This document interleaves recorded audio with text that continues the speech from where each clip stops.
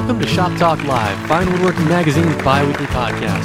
I'm senior web producer Ed Pernick, and joining me today are Fine Woodworking editor Tom McKenna and executive art director Mike Pekovich. Hey guys.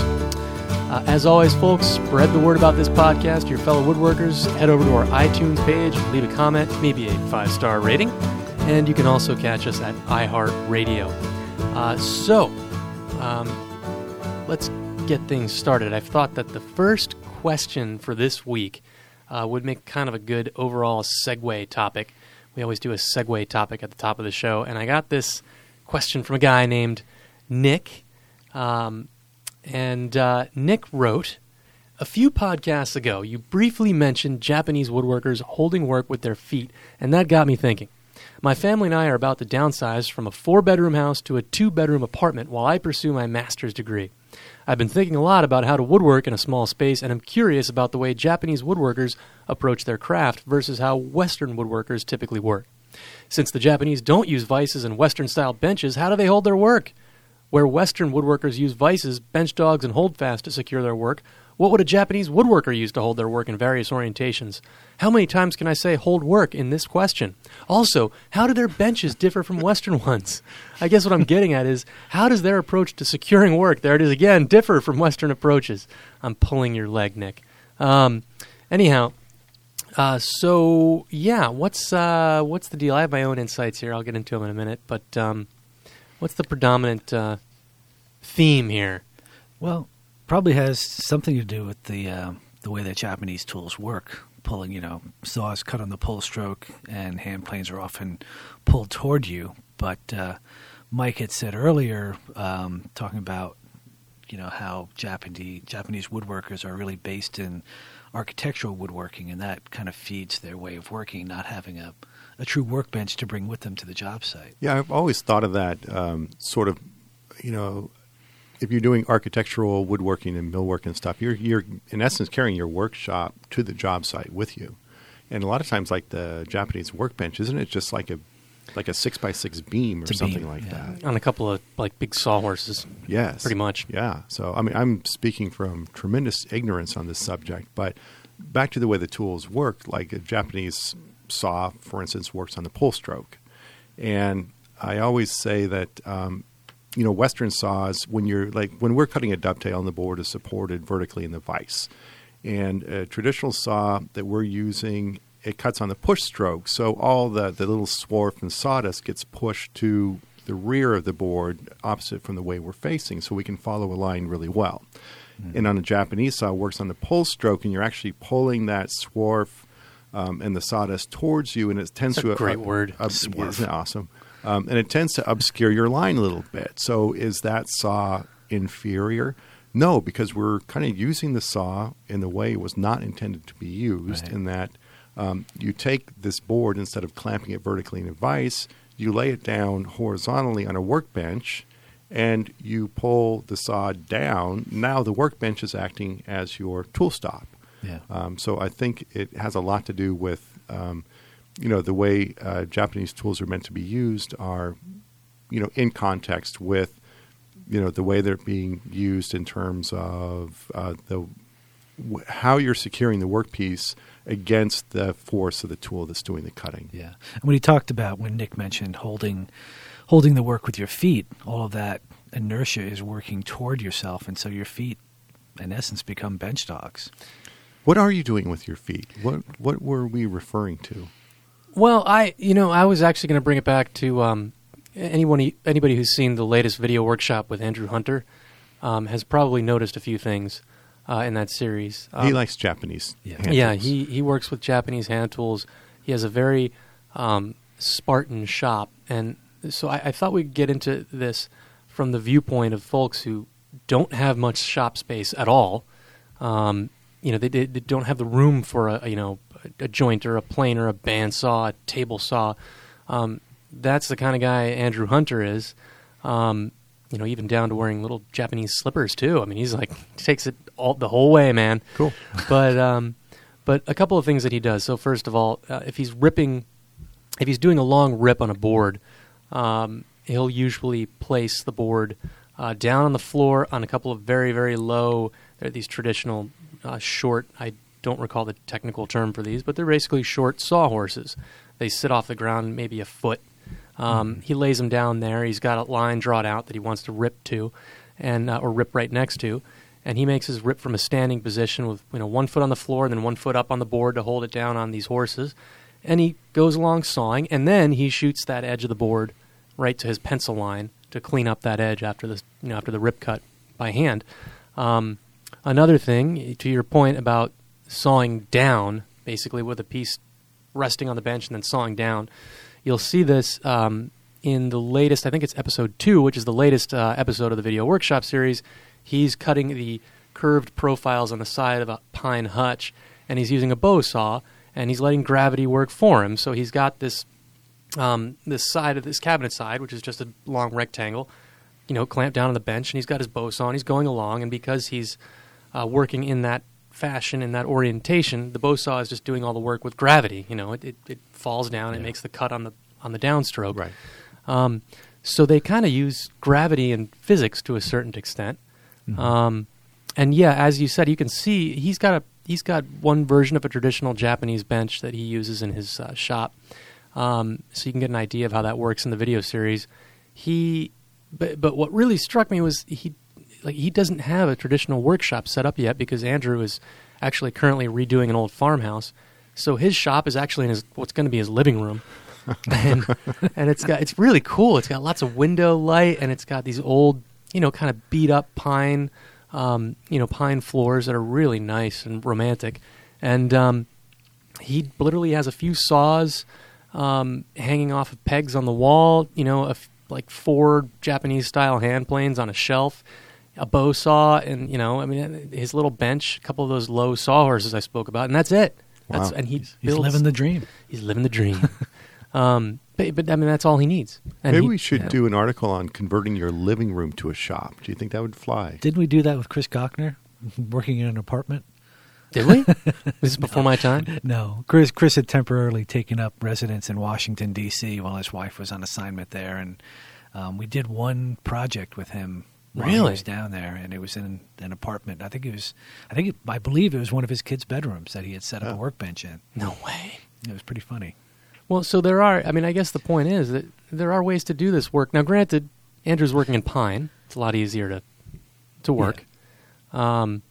But I think it's doable working in a little space with just hand tools. I think a lot of this stuff is perfectly doable if you have the wherewithal to sit down and learn how to, for example, mill lumber by hand. There's a learning curve. Sure. And there's more time involved. Yeah. But, you could even do that with Western-style hand planes. You don't have to focus on Japanese-style hand planes. Right. It's the same thing. It's just the reverse of directions, as you pointed out earlier, Tom. So hopefully, Nick, if you can watch the Andrew Hunter video workshop series, I think that would really go a long way in giving you some ideas. The intro episode and the first episode are free, so even if you don't have an online membership, you can still catch a bit of it and get some ideas out of there. But I say it's totally doable. Yeah. If you have a room in an apartment, I think it's doable for smaller projects, Yeah. And also, you won't have machine noise if you go by hand. That's true, and not all the dust and shavings, but that's not too bad. Yeah. Maybe our buddy Wilbur Pan, you can write in and let us know how far off the tracks we've gone, Wilbur, in our characterization of working with Japanese hand tools. Hold on. I have Wilbur on right now on line 2. Hold on. That's his only response. Okay. So anyhow, that's, I don't know. For what it's worth, I was quite taken aback in a good way by the way Andrew works. It was really nice. I shot a couple of my colleague Lisa shot the video workshop series with him, but I shot a couple of standalone videos with him, and it was a lot of fun watching him work. But anyhow, so let's head into our next question. This comes from William, and William writes, "Hey guys, I've been listening to your podcast for about a year now, and so far I've only once heard mention of using hard wax oil as a finish. I've used Osmo Poly X oil quite a bit for a previous job, and I quite like it. Recently, I was encouraged by the guy at the finishing store, that's a technical term, to try Fitty's am I pronouncing this right? Because I've never used this stuff. Fiddy's hard wax oil. Fide? Fide. I have no idea what this stuff is, but we get the idea. Fiddes. Right. Yeah. It's a bit cheaper than Osmo with a comparable benefit, a durable, natural finish formulated for flooring but useful for furniture that's foolproof to apply and quick to dry, and that can be applied in a relatively dusty shop. Now, why would it be able to be applied in a relatively dusty shop? I wonder what that... Well, it's a wipe-on, wipe-off finish, so it doesn't stay wet for a long time, Okay. so you're just not going to accumulate any dust into the finish. Yeah. Yep. All right. So William has been planning to use this new hard wax oil to finish a piece of walnut furniture for a client. But my client would like a uniform color in the walnut, so I'll need to use a dye to darken the sapwood. But before I do this, I wonder how well the hard wax oil will bond to the wood because it's a penetrating finish. If there's another product underneath it. The forums I've read about dyeing the sapwood usually call for a top coat like lacquer or shellac. They don't mention a penetrating finish, however. Perhaps because it's obviously the wrong choice. I'm just not sure. So, what's the deal? Can he use a stain to even out the color of sapwood beneath this sort of penetrating oil? Yeah, I mean, this finish, it's basically an oil wax blend. There's a few on the market. You can certainly make them yourself by melting beeswax into linseed oil, which was a traditional finish. I know Tried and True offers a beeswax linseed oil finish as well. These types of finishes, they're basically an in-the-wood finish. They're easy to apply, wipe on, wipe off. They'll take a long time to cure depending on the heat and humidity. They'll give you a very low luster, nice to the touch finish. Not a tremendous amount of protection. Certainly enough for regular furniture uses. I'm not sure I would want that as a dining table top finish. Yeah. But and the cool thing is they're really easy to renew. You just maybe steel wool the surface, lightly sand it with fine sandpaper, put another coat on. You can do that as often as you want. It is an oil-based finish. I think there's a couple things you can do about your sapwood. I use sort of an oil varnish finish for years, and what I would do, because it's an oil-based finish, I would go ahead and apply finish to the whole piece, and then if I had any little slivers of sapwood I wanted to hide, I would go ahead and use my finish and mix in some of that artist pigments, the oil pigments in the tubes, mix it up a little bit, and because the wood is already sealed, you could wipe it on, check out your color. If you don't like it, you can pretty much wipe it off or even use a little mineral spirits and get it mostly all the way off. Yeah. This way you can control your color without really being locked into something that you can't get back back out of the wood. So I might try it with something like this. Either do what you're recommending, go with a stain, and the finish probably, I can't imagine it's going to have a problem adhering to any sort of stain. The key is do a sample board first and make sure the color's right. He mentioned doing. Yep. Yeah. And the other thing on a sample board, go ahead and coat it with this finish and then try mixing this with some oil pigments to see if that same sort of technique might work for you as well. Where do you get those oil pigments from? Any art supply store, sure. I was going to, I had a different take on this. I was going to recommend Sap Extract, which is manufactured by the Bonnier Corporation. And that you just paint it on. It's all over. It's done. Taken care of. Just Sap Extract. Sap be gone. Like Sap be gone. Sap off. Available at Home Depot. That's right. That's right, baby. Not a sponsor. In the cleanser aisle. Sapwood's not that's necessarily in the BS aisle. A bad thing. If you use anything used with intent, I think can be a wonderful thing. It's just sucky when that sapwood doesn't show up until after you put that first coat of finish on, and all of a sudden you got that nice square leg with that little corner of sapwood on there. The big thing about walnut, and I don't know if most folks who listen to this podcast are aware of it or not, is the whole steaming thing. So, most walnut that you buy at a hardwood dealer nowadays, it's been steamed to even the color. Sure. Get more yield out of the walnut. More yield, right? But that results in this sort of grayish tint to the walnut. And the first time I saw unsteamed walnut was with Tim Rousseau. I was doing a project with Tim, and he uses exclusively unsteamed stuff. And the colors are striking. I mean, there's so many more hues of purple and brown, and I mean, it's gorgeous. Like, why do you steam this stuff? No. Yeah, you lose a lot of depth. Yeah. But anyhow, all right. Fair enough. So I say we head into our first segment of the day. And there was much rejoicing. Much rejoicing. This is going to be, there might not be rejoicing after this segment. It's going to be tool bombs. Now, let me explain what tool bombs are. So imagine maybe you were at a flea market, you bought that 150-year-old esoteric router plane that you thought, like, yes, this is what the old masters used. I will get so much use out of this. You bought it, you spent $50 on it. It has sat in a drawer in your workshop for the past 17 years, collecting dust. Total bomb. It may not have been not necessarily that it was a poorly made tool. It was just like, what on earth am I going to do with this thing? The other category of tool bomb is maybe you bought a kitschy little gizmo, the kind of thing that you would expect Ron Popeil to be selling on the Home Shopping Network at 3 o'clock in the morning, and it absolutely just can't do anything. It is a hunk of junk. So 2 categories here, and this is broad. So there might be other categories mixed in here as well. So I'm going to go, Tom, you are, this is only your, second or third podcast with us?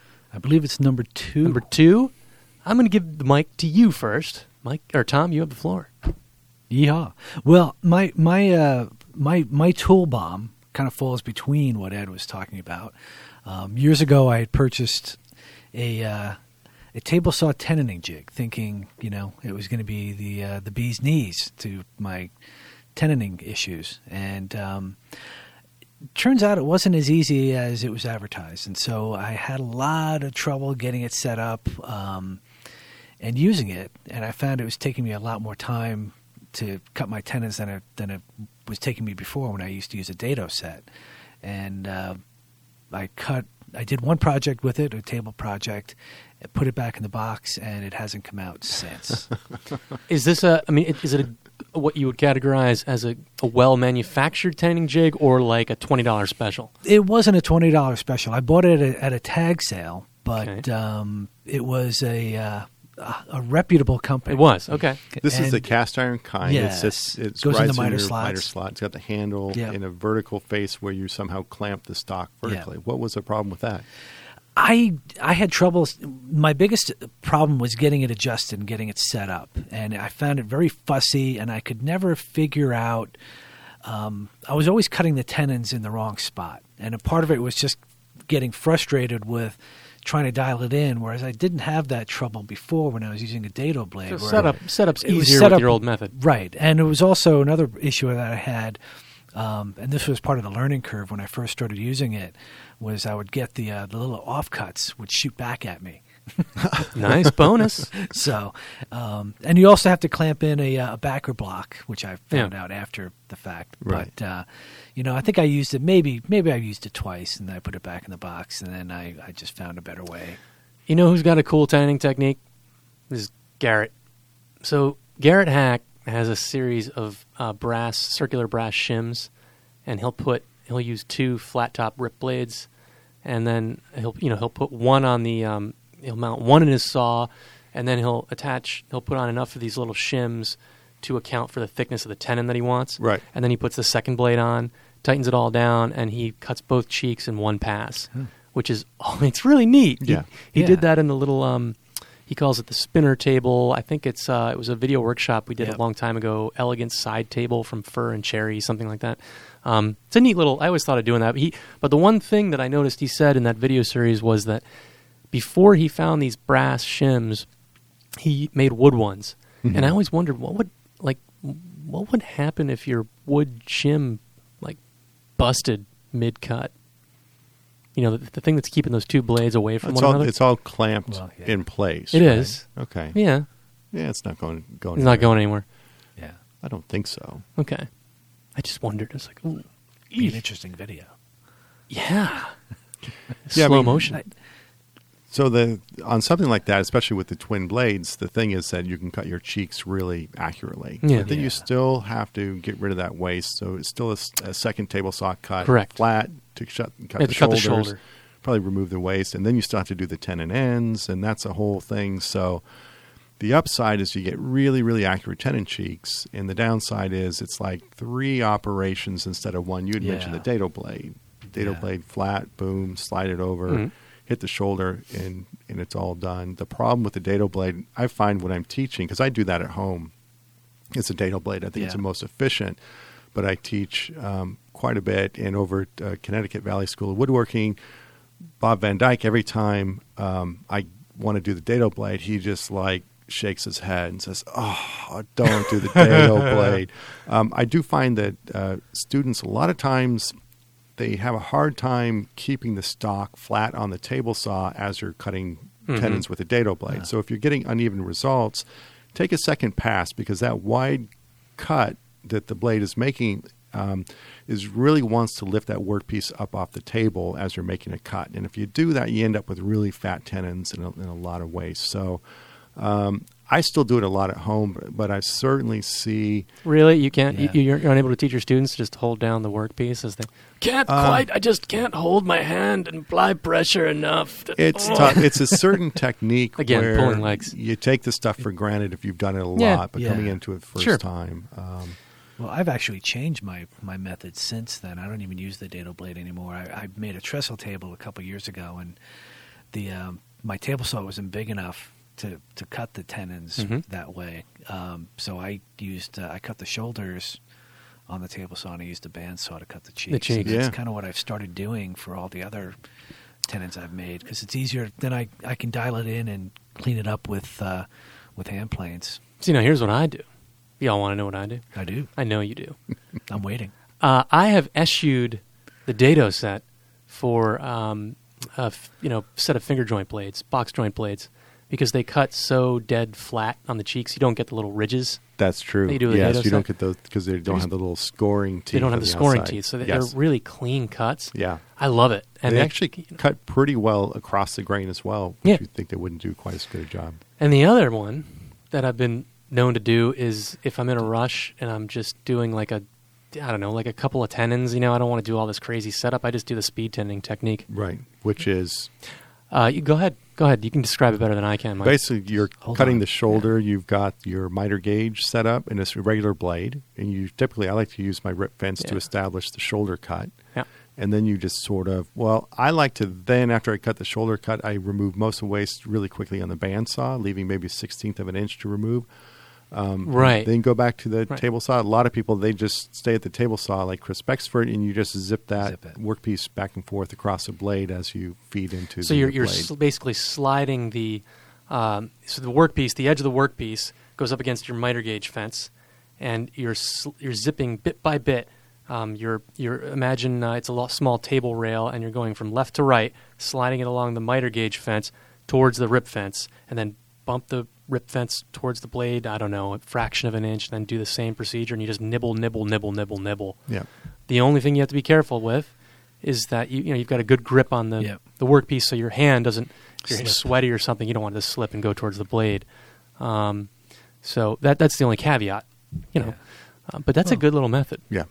There are so many methods of cutting tenons. I mean, I've been to a lot of shops for guys. I must have seen at least 5 or 6 different ways over the years of guys cutting tenons in different ways. It's kind of cool. Well, so your tool bomb is a tenon jig. I'll go next, and then I'll leave it up to Mike. So mine concerns my new shop. I've spoken about it briefly before. My wife and I bought a house in last summer, and luckily it had an old workshop in the basement. So it was already outfitted with a ton, and I mean a ton, of shelves and drawers, which initially I was like, this is awesome, man. I must have... There's one wall that has a bank of like 16 drawers in it, and then there's another long wall that has probably another 12. And when I saw that bank of 16 drawers just all on one wall, I cleaned them all up, and I repainted them. They're working beautifully and everything. And now I realize it's like, first of all, I don't have enough different categories of things to put in separate drawers to fill 16. Well, it's not 16. Actually, it's like 28 drawers. And it's like finding stuff. Like even if you label everything, you've got to like read all the labels on every drawer till you find like, it's router bits. Where's the router bit? Router bits. There it is. And it's crazy. It is so much easier to have things on shelves, openly accessible where you can see where things are. So that's I don't mean to look a gift horse in the mouth. I'm still happy that I have all this storage, but it's kind of a pain. Not what I expected. A little bit of a minor workshop-related tool bomb. Wow, because I'm a fan of the multi-drawer thing. But don't you like get frustrated sometimes? Like, oh, I just want a straight cutting bit, and I can't. Which drawer is it? Oh, See, I don't have any drawers. you're not wearing. I have two drawers. I mean, but I don't have any. I don't have any shop drawers in my workshop except for one cabinet that has a couple drawers, and I find I wish I had more drawers, Ed. So.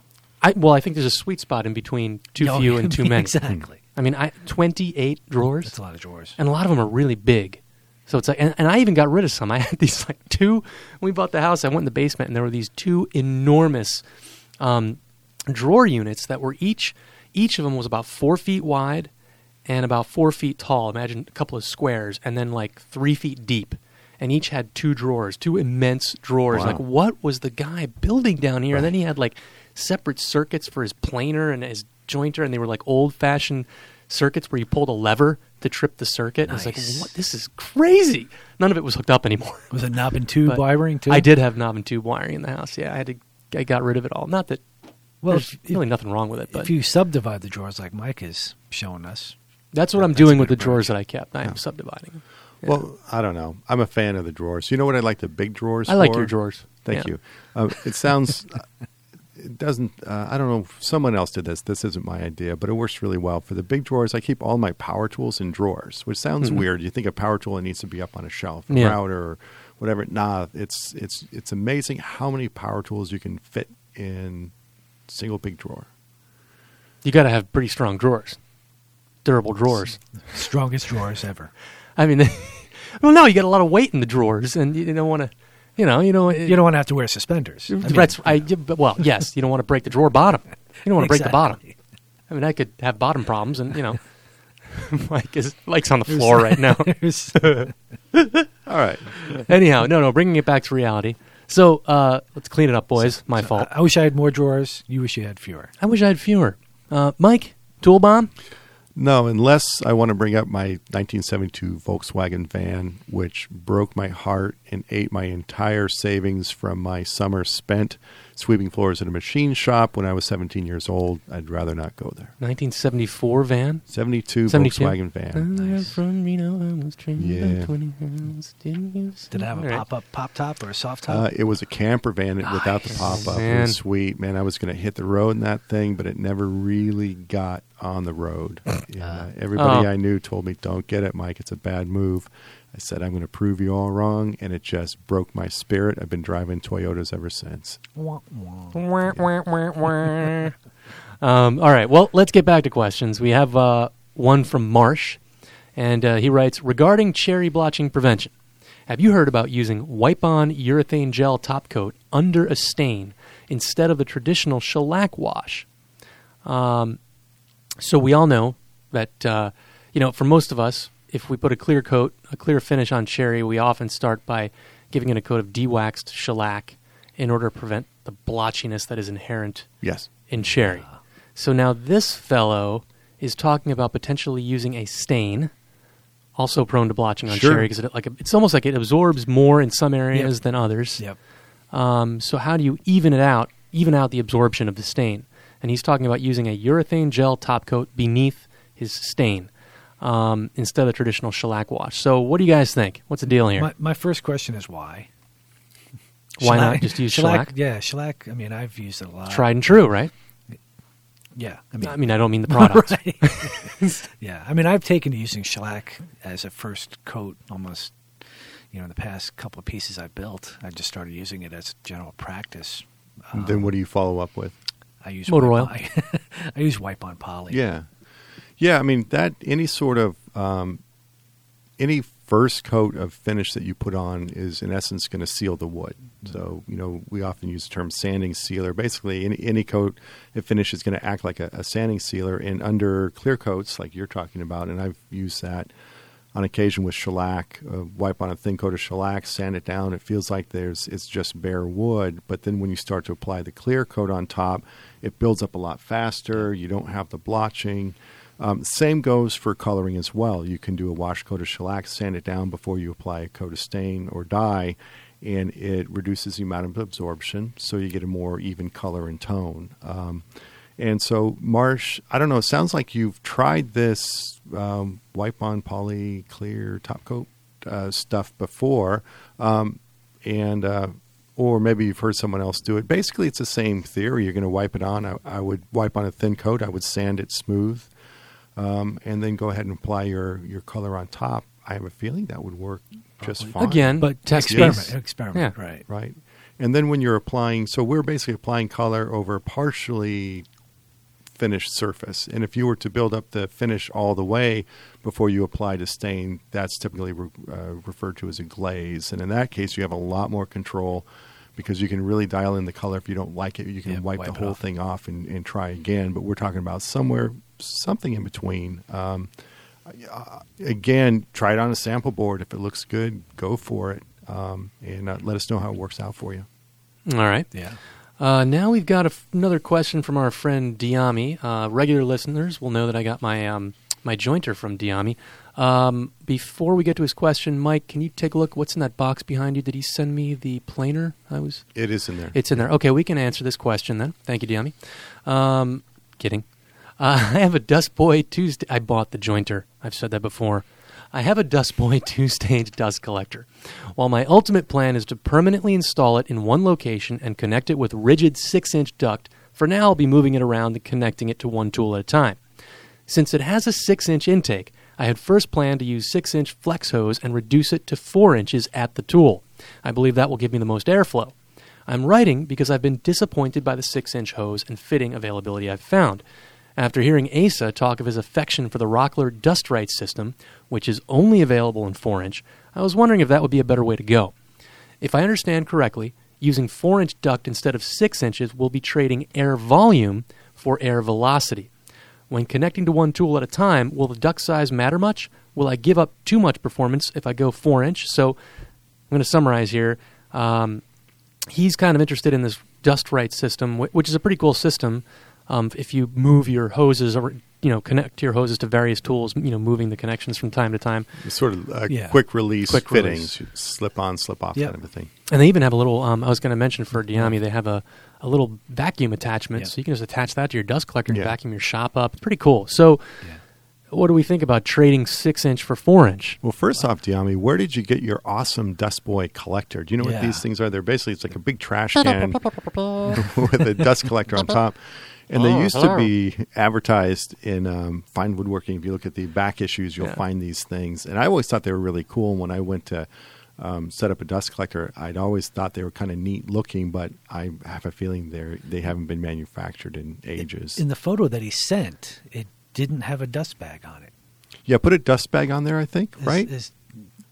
Maybe not? I don't know. There was the I didn't see where the dust bag could go. There was the motor up on the top. I don't know. Unless I was looking at it upside down, which is possible. I've always thought instead of a dust bag, you just have an extra length of hose and just shoot it out the window. Neighbors. Yeah. Well, that's what I do. No, I don't. So, Diami, you're absolutely right in terms of the general rule of thumb in terms of hose diameters or duct diameters. The larger the duct diameter for as long as possible before you get to the machine, the more efficient your system is going to be. And your other assumption is so what? Do I really need that much?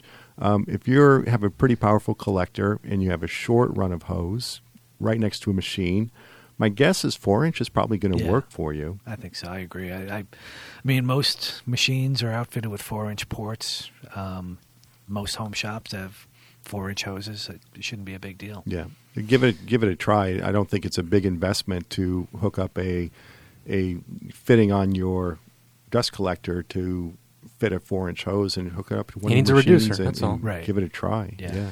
And he has a small shop, so you're not talking about long runs. So it's interesting. This got me thinking. One of the issues that I'm having in my shop is that I have, on one end of the shop is the table saw, and then over on the other end are the joiner and planer, the biggest dust hogs in the shop. So I am looking into sourcing a used dust collector that I'm thinking I could use on the jointer and planer. But then that leaves, I don't want to be going back and forth to the table saw all the time. Right. You're using it so often, right? So I was thinking, well, if I have a, conventional dust collector attached to the milling machinery, what if I were to get one of those various manufacturers sell these small dust collectors that you kind of attach to the wall, and it just has a small bag. Yeah. It's good for one machine, and that's it. And that's what I was thinking of doing for the table saw. It just has its own little dust collector. I'm not doing production work, so, I mean, if I were in a production environment, I'd be filling up that bag like 3 times a day. Right. But not me. So that seems like I might, does that seem, what do you think? I'm Yeah, kinda curious.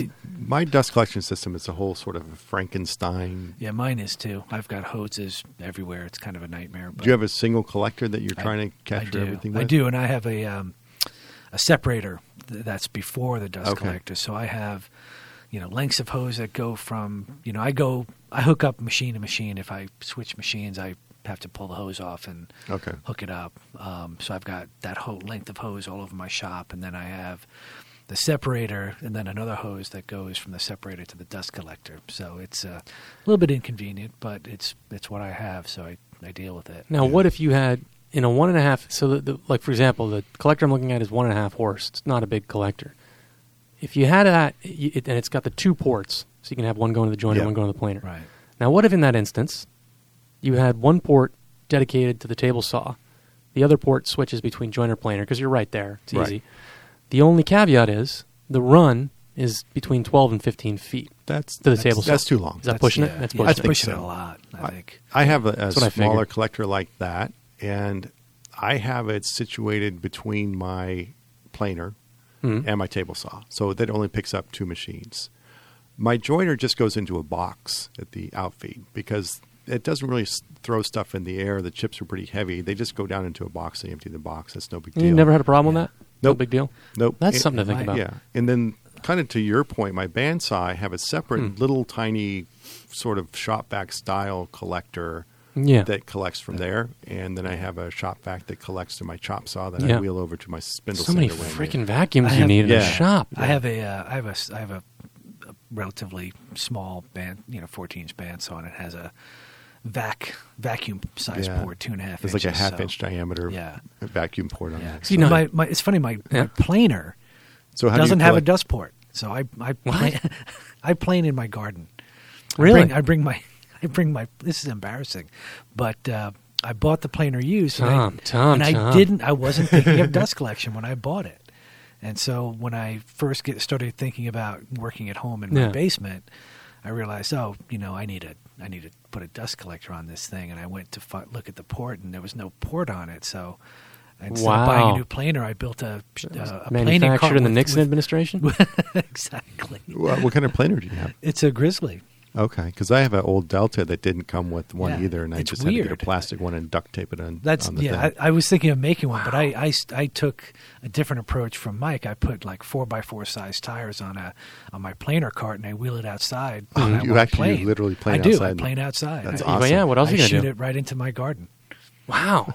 See, now I was thinking, here's another idea for the miter saw, because I already have one little shop vac, and I was like, I don't want to spend another $100 on another shop vac. And I was thinking, I only use my miter saw for rough cutting, lumber to length. That's it. That's really all I do with it, right? So I was thinking, why not just, they sell these things at Home Depot, not a sponsor, that it's basically a vacuum motor that attaches to the top of a 5-gallon bucket. Oh, yeah.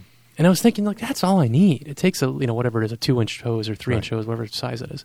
And it's like $30. It's like, well, why don't I just do that and get one of those power actuated plugs? Mm-hmm. Yeah. So every time I pull the trigger, it just cranks on and it's done. If all you're doing is rough cutting to length. Does that work? I haven't bought it yet. I was wondering, like, is it really a total piece of junk, or is it, suitable alternative? I don't know. We'll see. Or you can do it in your garden. Or I can do it in my garden. Hey, I got Bilko steps. I can easily.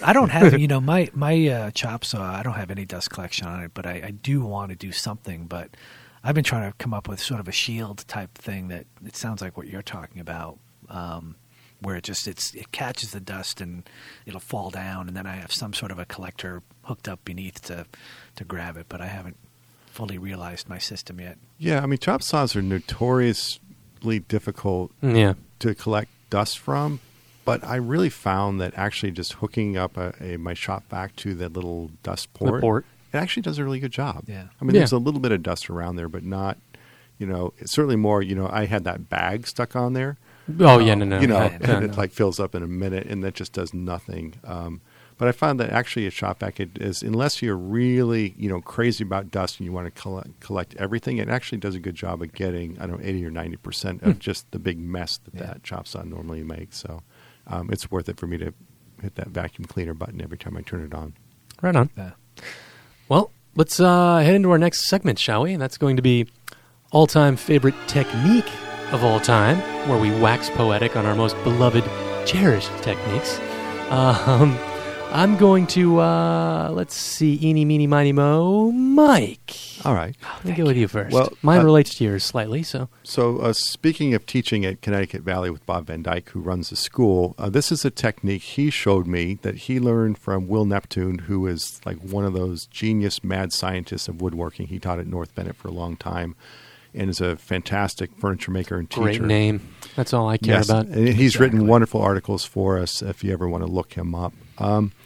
But it's a technique for removing the waste between your pins when you're dovetailing down to your baseline. And I was teaching a class on making this cool little entry table, and it had a dovetail drawer box. So we were cutting dovetails, basically a shallow dovetail case that's about 10 inches wide. Whole lot of baseline to clean up so this case comes together square and the drawers fit nice. And a lot of students to work through this. So anyway, Will's idea is you go ahead and cut your tails like you cut your tails, scribe them, cut your pins the way you cut your pins, and however you remove the waste to within an eighth to a 16th inch of the baseline, do that. So now I have this coping saw, whatever. Yeah, I've got this pins board with this waste trimmed, but it's still shy of the baseline. So I, in the past, have clamped this to a vertical holder and gotten a straight bit on a router, set it to my baseline, and routed away between the pins. Works really well. Mm-hmm.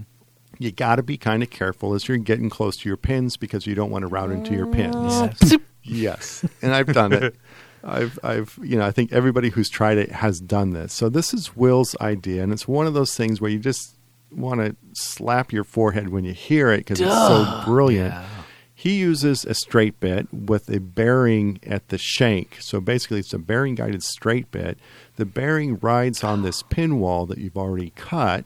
As you clear out the baseline between the pins, it's like you had the safety pin, the autopilot of routing, and it works fantastic. And the whole class went through this process, and I've never seen dovetail cases come together as cleanly and precisely. And I'm going to do it every time I do this. It's brilliant. I'm doing it. Works you just have to get kind of you probably have to get it's a pretty short straight cutting bit.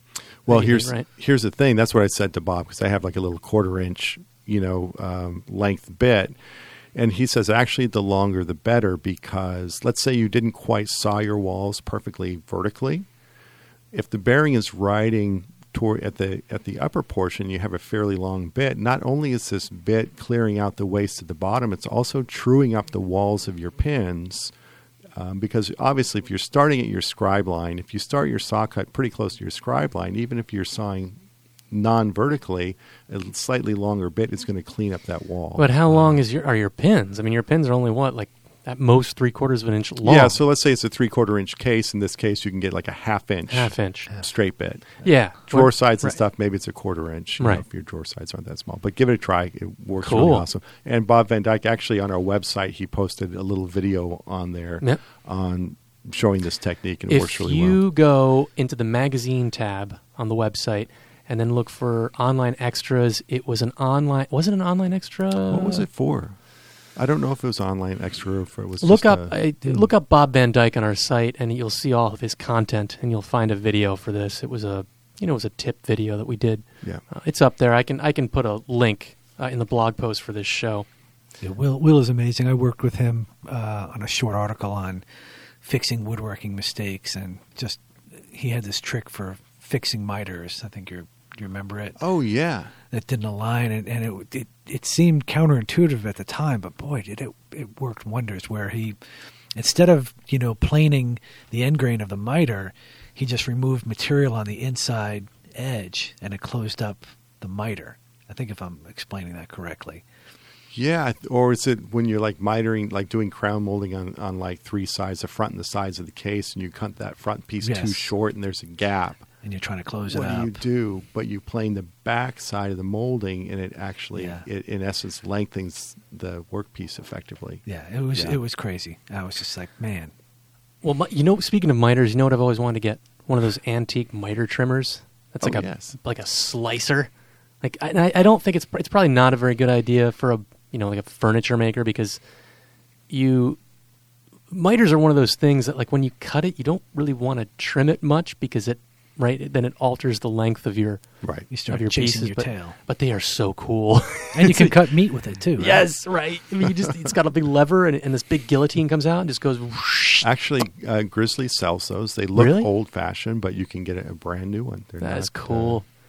Well, my all-time favorite technique of all time relates to your all-time favorite technique of all time for this week, Mike, and it is very simple. It is clean your router bits. So there's going to be a video coming out about this with relation to our next issue, which is 242. But in a nutshell, try this experiment. If you have some sort of a profiling bit, an OG, whatever it is, that's got a lot of gunk on it, a lot of pitch and sawdust stuck to it, make a pass, make a good beefy pass on a piece of cherry, and take a look at how burned the cut is, and a little bit chippy and just generally awful, fuzzy, Now, go over to your sink, take a brass bristle brush, a little bit of dish soap, dishwashing detergent, scrub that baby clean, the flat facets clean, and try that cut again, and it's amazing. Like, you don't necessarily need to resharpen your bits, because those bits are carbide on the ends. Really? Just cleaning your bit makes that big of a difference? I was shocked. I mean, I've always cleaned my bits, but I never do. I know you should, but I never do, because I think, who cares? Yeah, the closest I've come to cleaning a bit is I've used an X-Acto knife to get the Scrape gunk it off. behind the off. back of the I feel like my of the dental cutter, hygienist scraping the plaque off my teeth or something. it will blow your mind how much better the bit cuts. Wow. Forget about sharpening. You probably don't need to sharpen. You just need to clean the darn bit. I may have thrown away some bits that could have just been cleaned. It was like night and day. I mean, I had never done the experiment until we did the shoot. It's like, whoa. And just regular dish soap, not that super spray bottle bit cleaner No. stuff. Not OxyClean. We didn't need that. Just dish what's soap. the oven cleaner that everyone used to clean their blades with? Oh, yeah. Off. Well, Is it off? Oven No, off? what was Oven that off. stuff? Wasn't that called? Yeah. Easy off. Easy off. Yes. Do they sell Easy Off anymore? I don't Off even know. is I like think it was bug banned spray. in California and other states. Well, you're I'm banned in California. Everything's banned in California. Air is banned in California. And It's I known to understand cause you've cancer. been known to cause cancer in California. I have Yes. been known. Yes. Anyhow, Thomas?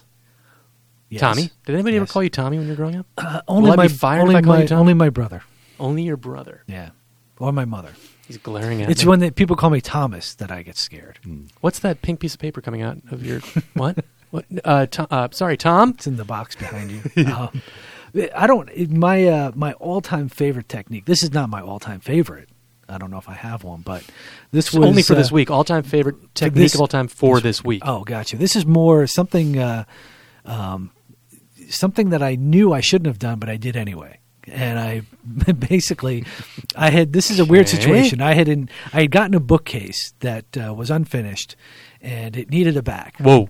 Wait a minute. Did I hear right? The editor of Fine Woodworking I'm magazine upcycling. purchased No. a unfinished piece of furniture? It was not purchased. It was inherited. All right. Okay. But Let's I needed to make a back for it, because the back that came with it was all wonky. So I went, hey, I've never made a double frame and Right. panel back for it, so I figured, hey, this is a good chance to do it.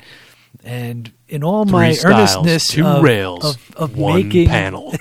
in all my earnestness of making the piece, I've done plenty of frame and panel doors, but this I've never done before. So I put the thing together, and everything went fine, and until I was applying the finish, and I realized, oh crap! Oh, can I say crap? Crap's okay. But I didn't pre-finish the panels, and so And what season were you? oh, right now where it's really nice and muggy, where Oh, so everything it's gets going to gummy. shrink. Yeah, so I would recommend pre-finishing panels when you're. What doing happens a if frame you panel. build that thing in the summer without pre-finishing? You finish it after? What's going to happen in winter? I'm going to see some unfinished areas, my friend. As that Well, wood I'm goes, going to have to get some. See I'm his gonna, tan lines. Exactly. tan lines. Nice. That's I'm classy, going to get some Mike. very tall books to cover those lines, and so just a lesson learned: pre-finish those panels. You know, I am loath to admit this, but you're reminding me of a while back. Jeff Miller, for a video workshop series, built a very pretty cherry bookcase with an ingenious little adjustable shelf system where he had these, 2 vertical pieces of wood on each side of the shelf that had like birds' beaks cut in them, and you could put a little shelf standard in there, Right. wooden shelf standard. And It's old school. I bought it after the shoot, and I brought it home, and it was in winter, so everything had kind of swelled a bit. And it was like late at night. I'm just trying to set the damn thing up in my living room, and like maybe 3/4 of the little shelf standards I was able to get in, but the last like 2 I just couldn't get in, and I had enough. I'm like, I'm not taking these back to work and trimming them. I'm sick of this. I want this thing set up so I can put my books in and go to bed. And I brought out the rubber mallet and just popped them in. And when we moved to our new house, I wanted to reposition the shelves, and They didn't move. no, that's done. That ship has sailed. I beat the crap out of those things. There's your C word again. But I beat the heck out of those things. And just impatience, not good regarding wood. Just not. Adjustable shelves are They are. overrated I anyway. agree. I mean, I don't know how many bookcases I've done the extra holes. Yeah. The shelves go in. You and never they move 'em. Never. Yeah. Ever. Yeah, I'm planning on making a bed for my daughter that's going to have some bookshelves built into the headboard, and I've thought about that, making them adjustable, and I keep thinking, man, that's a lot of work for something that's never going to move. Because once she gets all that stuff crammed in there, Yeah. it's not going to make a difference in the world. All right, gentlemen. Well, let's head on to our next question of the day. It comes from Michael, not Pekovich, who writes, I have 3 pieces of wood in my shop that are all badly entwined. One is Purple Heart, another is Bloodwood, and the last is Kingwood. Each are 4/4 stock, about 6 inches wide, and 5 feet long. Laying the wood on my bench, each opposite corner sits about 3/4 of an inch off the bench. Is there anything I can do with this wood, or is it so warped as to be useless? He's got some great pulls coming on. I sense pens in your future. Yeah, I mean, if your question is, can you flatten it? Nope. No. Is Well, it you usable? can if you need an 1/8-inch board. Yeah. Is it usable? Absolutely. Yeah. Yeah. I mean, all those woods are nice detail woods. Right. So, by the time you get those boards cut up into shorter and narrower pieces, like Tom said, for drawer pulls, and you're going to have plenty of wood for small details. You'd be able to mill it flat Peg- without taking pegs. off so much material Sure. if the pieces are Yeah. shorter. Yeah. Yeah, there's always a place for it. Yeah. Well, let's see. I got a few more questions that we could touch on. I'm going to go over to Chris, actually.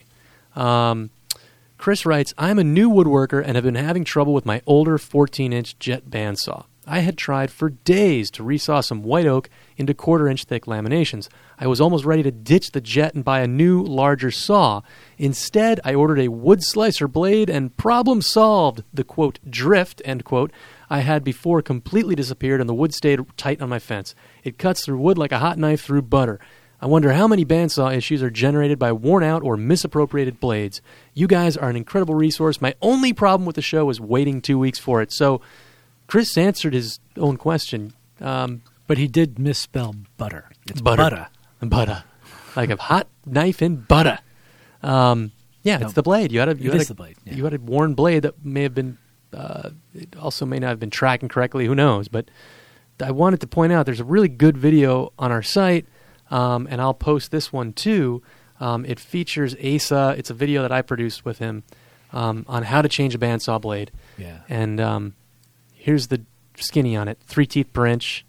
And then in the video, we show you how to, adjust the tracking, adjust the guides correctly. And he's using a 3/8 blade, right? did he say? Inch? Well, he didn't say, I'd but say for 14-inch saw, 3/8 to 3/8, yeah. half-inch max, Yeah. just to make sure you get the right tension on the blade. so drift is really a result of a blade issue, Yes. Yes. Or poor tracking. right? So So Yeah. if you get it centered, all those Nice things about blade, like you're- over tension your blade and get the drift Magnum Fence 8000. I mean, yeah, that might help a little bit. or your maybe. blade Kinda cool, tension but meter. Right. Yeah, you don't need, no. Just get a good, sharp 3 TPI blade and install it correctly. Yeah. And quite frankly, I was telling you guys in our pre-show meeting, I wanted to put that video to the test before we released it, and I had purchased an old 14-inch Rockwell Delta bandsaw from Matt Kenny recently, which used to be Mike's. So this thing was like 30 years old, and I basically decided, all right, I'm going to follow the advice given in the video to the letter and see how this works out. And that's what I did. I got a new blade. I went home. I had the video on my wife's iPad in the shop, and within 5 minutes, I mean, it was just resawing. Drift did not exist. Yep. It was so easy, and it just purred too. It just, the sound. There's something about the sound of a blade that's tracking right in a bandsaw. But even cutting curves, I mean, it makes a huge difference in being able to track to a line. Yeah. So you answered your own question. Anyhow, does he still have to wait 2 weeks? Does he have to wait? Yes, he does, because there's no way in heck that I'm going to be able to do this once a week. I suspect you guys too. It's just like I'd love to do one a week, but guess who's got to edit this, come up with the questions, edit the questions, come up with the script, post it online, promote it in an e-letter. You're listening to him. Matt Kenny? Yeah. I also think it's an issue, sort of like when you see that relative you haven't seen in a long time. Yeah. And it's like, this is great. We should get together more often. And then you do, and it's like, a little too much. That's true. Back off. That was it gives us more time to acquire really good questions. It gives us more time to produce a quality product. Yes. So yeah, maybe we could do it theoretically once a week, but I think the quality would suffer at least a bit. And I'm serious. I'm very honest when I say that. But anyhow, I say, you know what? I'm going to do one more bonus question. Uh-oh. We're still under the 60-minute mark, so we got time for a bonus. This is from Dean. Dean has written to us on several occasions, and he writes, I have become a convert to waterlocks, wiping varnish, and enjoy the process right through finishing the finish. The quiet, mindless time provides an opportunity to contemplate the various flaws and mistakes in my joinery and reflect on better ways to execute the next project. Alas, what does one do with the interiors? Is there a convention, expectation, best practice, or other guidance for interior finishing? Accessible places such as the inside of cabinets, I finish with shellac and 1 or 2 coats of varnish. I shellac drawers and wax the exterior. Is this overkill or underachievement? What about mostly hidden spaces such as drawer pockets or undersides of tops and bases? It seems prudent to apply some finish to mitigate differential moisture content. Ooh, look at the big brain on Dean. Now, Dean also included, I hope this is for real, he said it's a photo of his great-grandfather at work in his shop in Sweden. I want to call him Olaf. It's a really cool black and white shot of a dude with a big beard at a bench. It's awesome. So I hope that's for real. Dean, let us know in the comments section of the blog post for this episode. But so what's the deal with like finishing things like, drawer pockets inside the underside of a tabletop that's never seen? I finish the underside of tabletops. I don't do as, a fine job as I do on the show face, but in the back of my head, I think I need to do it to equalize. It's a big wide piece usually, the widest piece. Of warpage, even though it's attached. It's just sort of an innate fear I have of something going pop in the night.